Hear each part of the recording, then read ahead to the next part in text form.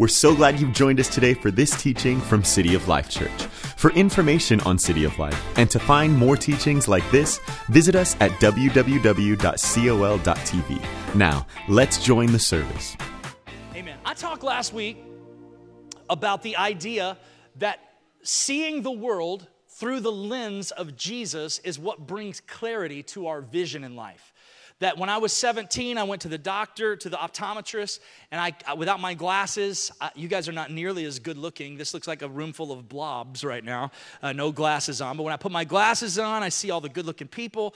Look at someone next to you and say, if I'd have known you were going to look this good today, I would have tried a little harder this morning. Tell them, say, this is a room full of good looking people.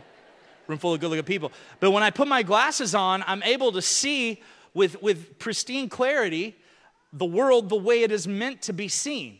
Well, living life with my glasses off is kind of like living life without the vision and looking through the lens of who Jesus is. We're able to get ideas about what things look like, but we're never able to see with the clarity that we're meant to see with. So last week, that's what I talked about. Who does Jesus really claim to be? Who do we say he is? Today, I want to focus on a topic called origin stories. And my text scripture is John chapter 1, verses 1 through 5. It says this: In the beginning was the Word, and the Word was with God, and the Word was God. He was with God in the beginning. Through him all things were made. Without him, nothing was made that has been made. In him was life, and that life was the light of all mankind. The light shines in the darkness, and the darkness has not overcome it. Talking about origin stories. So I would like to, you guys, many of you that know me know that I love movies. So I'm constantly making movie references. I'm going to do that today. So there's a lot of people here that are probably too young to fully get this first example. So I'm going to give this example, and then I'm going to give you an example that you will know in just a second. So bear with me. For anyone that's a little older, you're going to like this first part, hopefully. But one of the greatest movies ever that's ever been made, one of my favorite movies ever, is The Godfather Part 2.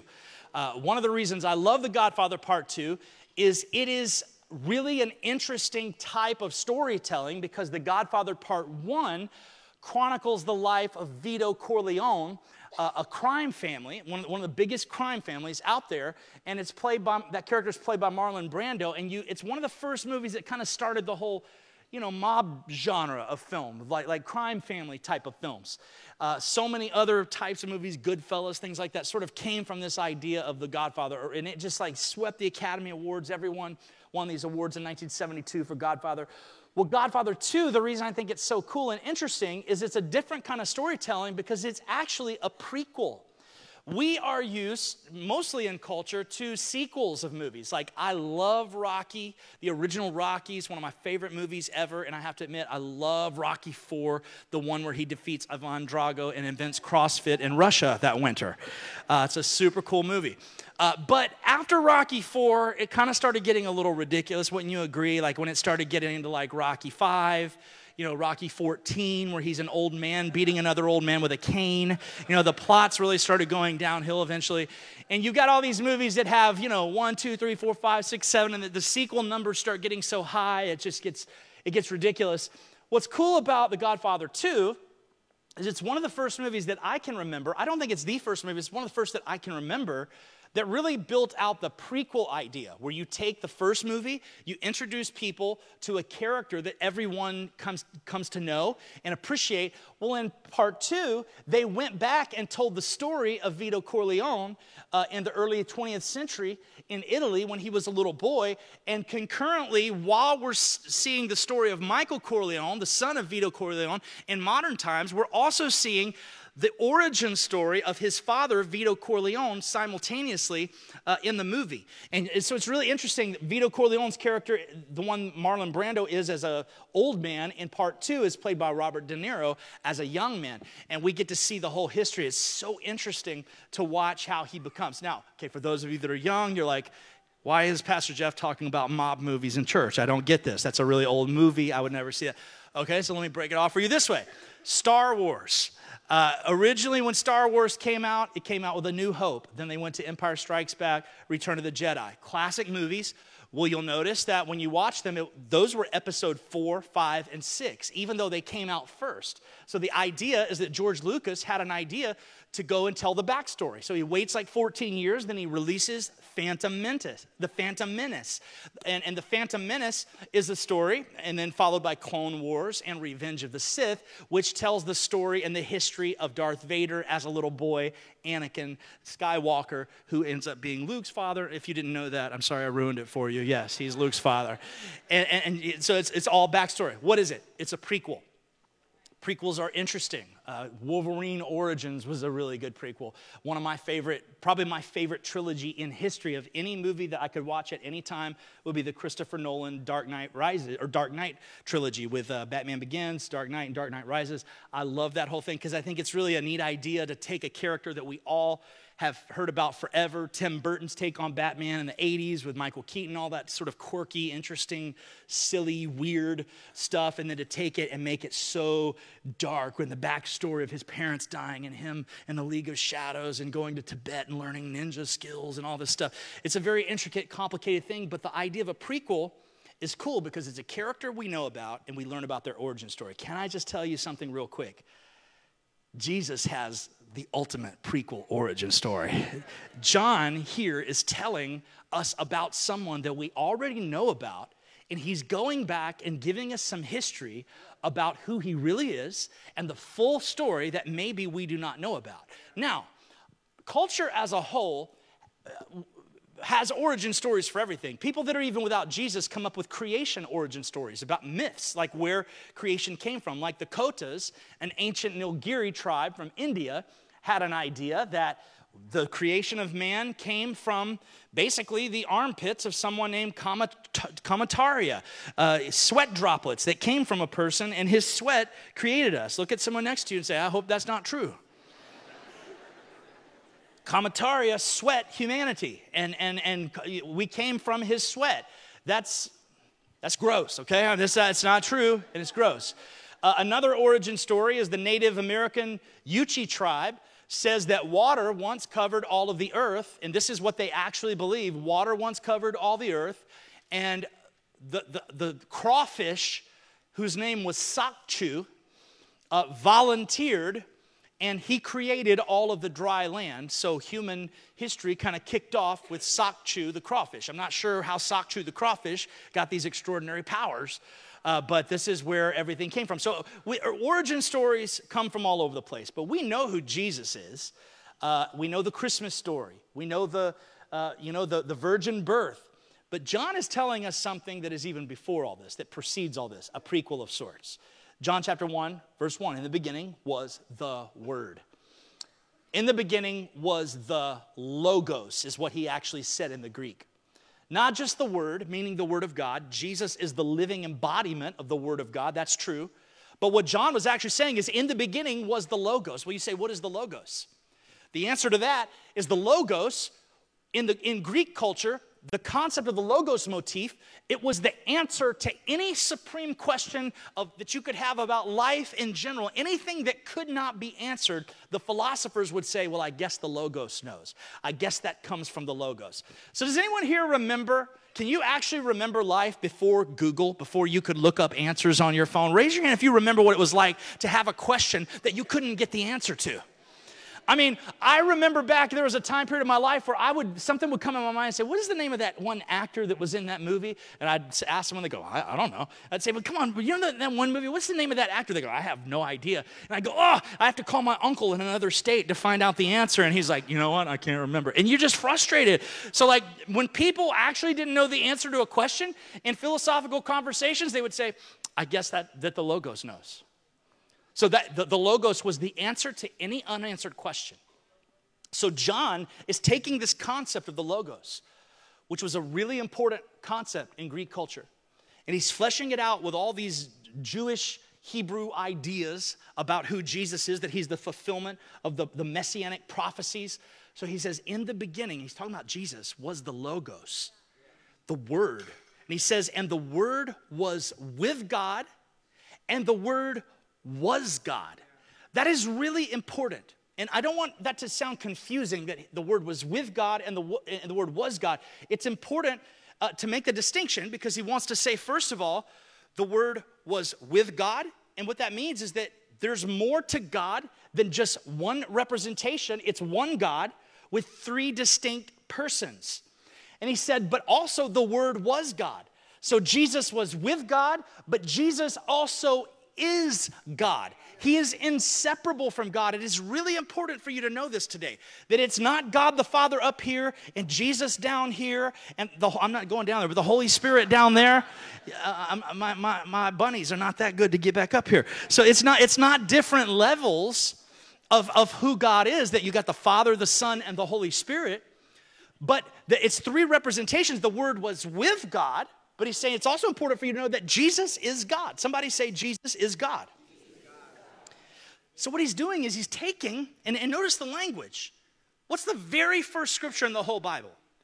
In the beginning, God created the heavens and the earth. He takes language we're already familiar with.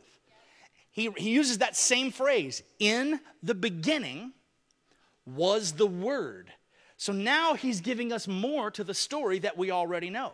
See, in Genesis chapter 1, in verse 26, it says, God said, let us make mankind in our image.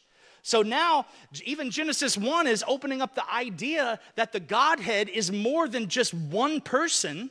It is the Father, it is the Son, it is the Holy Spirit. Now John is explaining to us that Jesus is part of the Trinity, and he is God himself.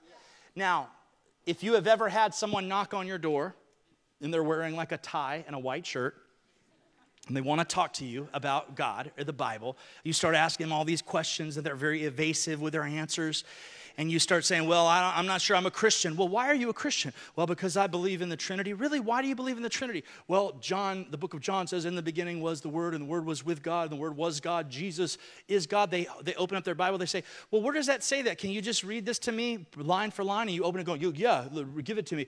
And you go, in the beginning was the Word, and the Word was with God, and the Word was a God. And they go, see, it says the Word was a God, not God. And what happens is that is a mistranslation where people have taken the principle and the doctrine of the Trinity and for the purpose of their own agenda, changed the fact that Jesus is God to the fact that he is a God. Okay, and it is a mistranslation that is exclusively there to fit their own agenda. Now, Paul goes on to talk about some of the things that Jesus did. And he does not talk about Jesus in a way that sounds like he is a God. He talks about Jesus in the way that it actually is, that he is God. Colossians 1:15 says the Son is the icon, the image of the invisible God, the firstborn over all creation. In him all things were created, things in heaven and earth, visible and invisible, whether thrones or powers or rulers or authorities. All things have been created through him and for him. He is before all things, and in him all things hold together. He's the head of the body, the church, the beginning and the firstborn from among the dead, so that in everything he might have supremacy. For God was pleased to have all of his fullness dwell in him. Who? Jesus. And through him to reconcile to himself all things, whether things on earth or things in heaven, by making peace through his blood shed on the cross. This is so important for us to know and to understand. There is unity and diversity and majesty and mystery in the community of the Trinity. The Trinity is such a significant part of what we believe as Christians, and recognizing that Jesus is God himself. If Jesus was not God and he went to the cross even on our behalf, we could not have the forgiveness of sins, because a normal man would not have the authority to take upon himself the collective sins of humanity. But Jesus being God, if Jesus is a God and he died on the cross for our sins, we're all finished. But if Jesus is God and he died, which he is, and he died on the cross for our sins, then we can have redemption through his blood. Now let me explain this to you from 1 Timothy 6:15. It says, God, the blessed and only ruler, the King of kings and Lord of lords, who is alone immortal and who lives in unapproachable light. Look at someone next to you, say unapproachable light. Whom no one has seen or can see. No one can see God is what this says. It says, no one can see God because he is unapproachable light. Anyone who says, well, I had an encounter and I saw God. Well, I don't think so. I don't think you saw God. You may have saw something that was a representation of God, what the Bible calls a theophany, a representation like the cloud, the cloud by day and the fire by night, or the burning bush. That's called a theophany, where you're able to see a representation, something that represents God. Oh, but believe me, we can't even look into the sun, y'all. Yet we can't even look into the sun and behold the glory of the sun without our eyeballs burning out. What do you think would happen if you tried to look at the one true living God who spoke into existence the sun? He said, let there be light, and boom, the sun popped into the sky. He's the one that is responsible for the sun. We can't behold the glory of the sun with our own eyes. What do you think would happen to us if we tried to look into the face of God? So see, what the Bible is telling us is that Jesus is the icon, that the image, that word for image is the Greek word icon, or which is the word by which we get icon. The Son is the image of the invisible God. So what is it telling us? If we want to see God, who do we look at? And Jesus is God. So that is the way we get access. And you say, well, what do you mean that we can't look at God? He's unapproachable light. I'm talking about he's the one that the angels bow down before, that the Bible tells us, and they say, holy, holy, holy is the Lord God Almighty, who was and is to come. And they come up and they look at him and they go, holy, holy, holy is the Lord God Almighty, who was and is to come. Holy, holy, holy. And they do this eternally.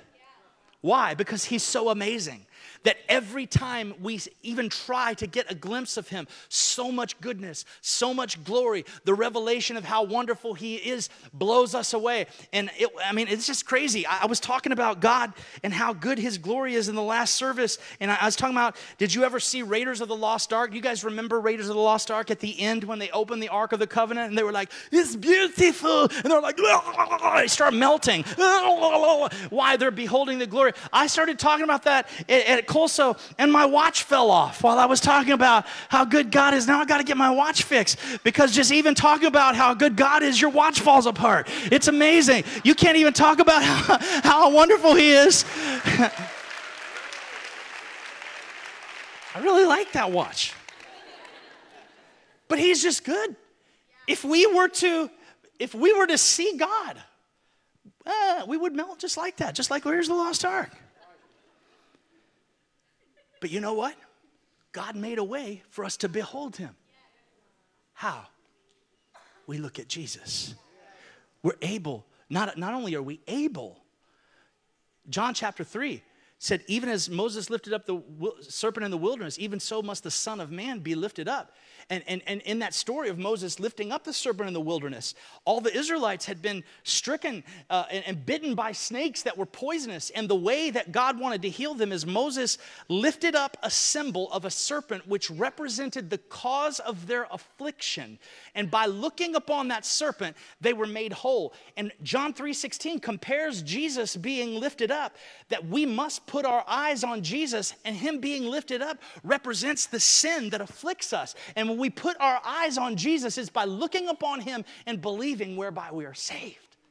That's what causes us to be saved. So we are supposed to look at Jesus. And when we look at Jesus, we are able to perceive God. Here is the crazy part of all this. The part that absolutely blows me away is that the Logos, Jesus, who we're talking about, that matchless, unbelievable, incredible, glory-filled God that created everything. It says nothing was made in this universe that was not made by him. So he's not a created being, for one, because he made everything and he didn't make himself. He was eternally pre-existent. It says in the beginning was the Word. In the beginning of all things. He was the beginning of all things. Here's the thing that blows me away, is that Logos,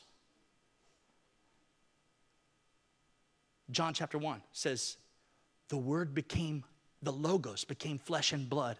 Listen what it says. And moved into the neighborhood.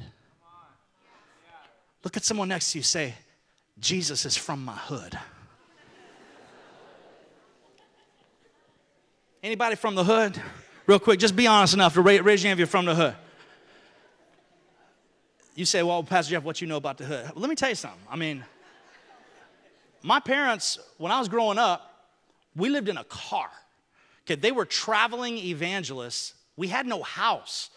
I mean, I didn't have a house till I was like 6 years old. We lived in cars. We lived in trailers. Sometimes churches would put us up in like the parsonage, like in the back room of a pastor's house. I didn't know what it was like to have a house. Even when my dad was in an organization where he would preach, and the people that were running the organizations were not comfortable with the kinds of people that were coming to his church. Why? Because broken people, divorced people, people with tattoos, people that everybody threw away were coming. And his churches were blowing up, starting with like 10 people and getting hundreds of people. And to keep him from inviting those kind of people, they would send him to a city where no one had ever built a big church and that they knew that he was going to fail. But you know what happened? He'd blow those jokers up too. Because when you preach the gospel of grace and the message of hope, nobody's going to keep people out of the building. But one consequence of that, God didn't quit blessing us, but one of the consequences is we struggled a lot until I was well into my teens, until we, got some consistency in our life. But I mean, we lived in houses that roaches were in the walls of the house. It wasn't my mom and dad. My mom is extremely clean and kept everything great, and our house was beautiful and everything was in order. But don't you know that if roaches are in the walls, you can't hardly keep them jokers out of your house? How many people hate some demonic roaches like me? I hate them little punks, little demon. I curse at them things in the name of I bind you by the power of the Holy Spirit. Die like the evil insect that you are in the name of Jesus.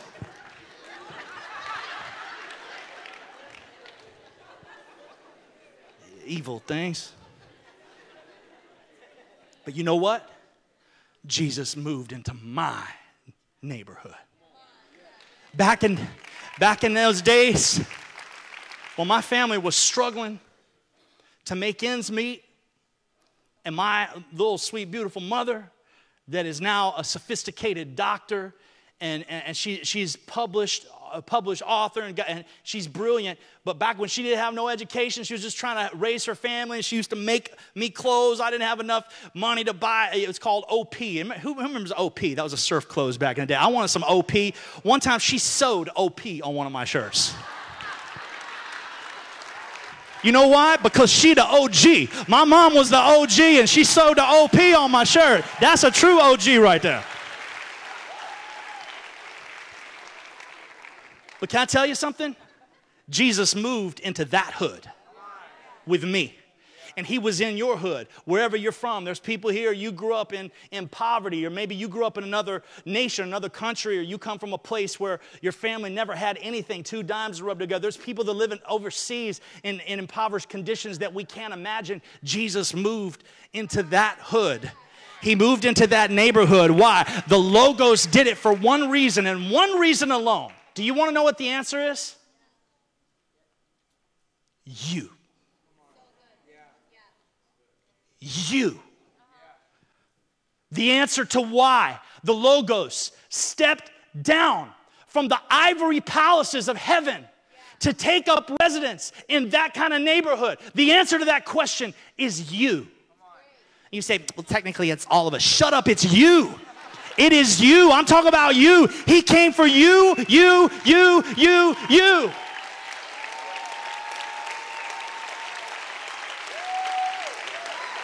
Come on, somebody give him a praise if you're glad that he did it for you today. It's for you. He loves you that much. And you know what his theme song was? Well, we're moving on down to this side, moving on down to a beat down apartment on the south side. Oh, moving on down. And that's what he did because he was up here. It's called the Jeffersons, young people. You need to watch it. Get some culture, my God.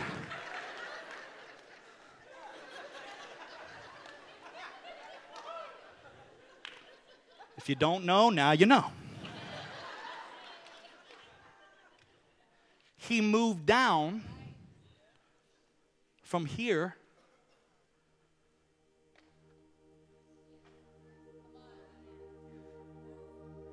to come find me. Hebrews 4 says we have a high priest in Jesus that can relate to the feelings of all of our problems because he was tempted by every single one of them. The only difference is he overcame all of them. We didn't. So he moved all the way down from here. The Logos did all that. The supreme answer. See, why do we spend so much of our lives searching for affirmation? We got to take this selfie one day. Let me put this here, right here. This is me today, and this was me 5 years ago. And then we try to compare every single day just so we can get affirmation. One little boom hit from someone, one little word. We're just trying to get anything we can get. Why is our self-esteem so low that we overpost?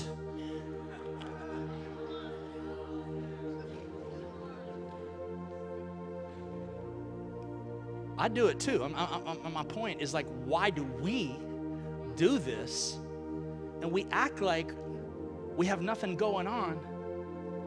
The Logos moved from heaven to our hood for us.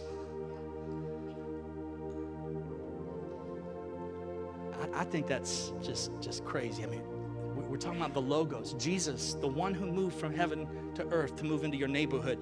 He's the one in Isaiah 41 that said, I'm the first and the last. He's the one in Isaiah 44 who said, I'm the first and I'm the last. There's no God beside me. He's the one who said in Isaiah 48, I am he, I am the first and I am the last. He's the one who said, Revelation 1:8, I'm the Alpha and Omega, the one who was and is to come, the Almighty. He's the one who said in Revelation 21, I'm the Alpha, the Omega, the beginning and the end. I will give to the one who thirsts from the spring of the water of life without cost. He's the one who said in Revelation 22:13, I'm the Alpha, the Omega, the first, the last, the beginning and the end. He's the one who said in Revelation 1:17, I am the living one. I was dead, and behold, I am alive forevermore, and I have the keys to death and to hell. Jesus is the Logos, and he stepped down from heaven and moved into our hood for us. Somebody give him a shout today if you love him and you believe he's good. Thanks for listening. Your generosity makes this broadcast possible. So, if you'd like to be a part of what God is doing here, click Give at www.col.tv or text a dollar amount to the number 855-997-6900. Join us again for more great teachings like this one.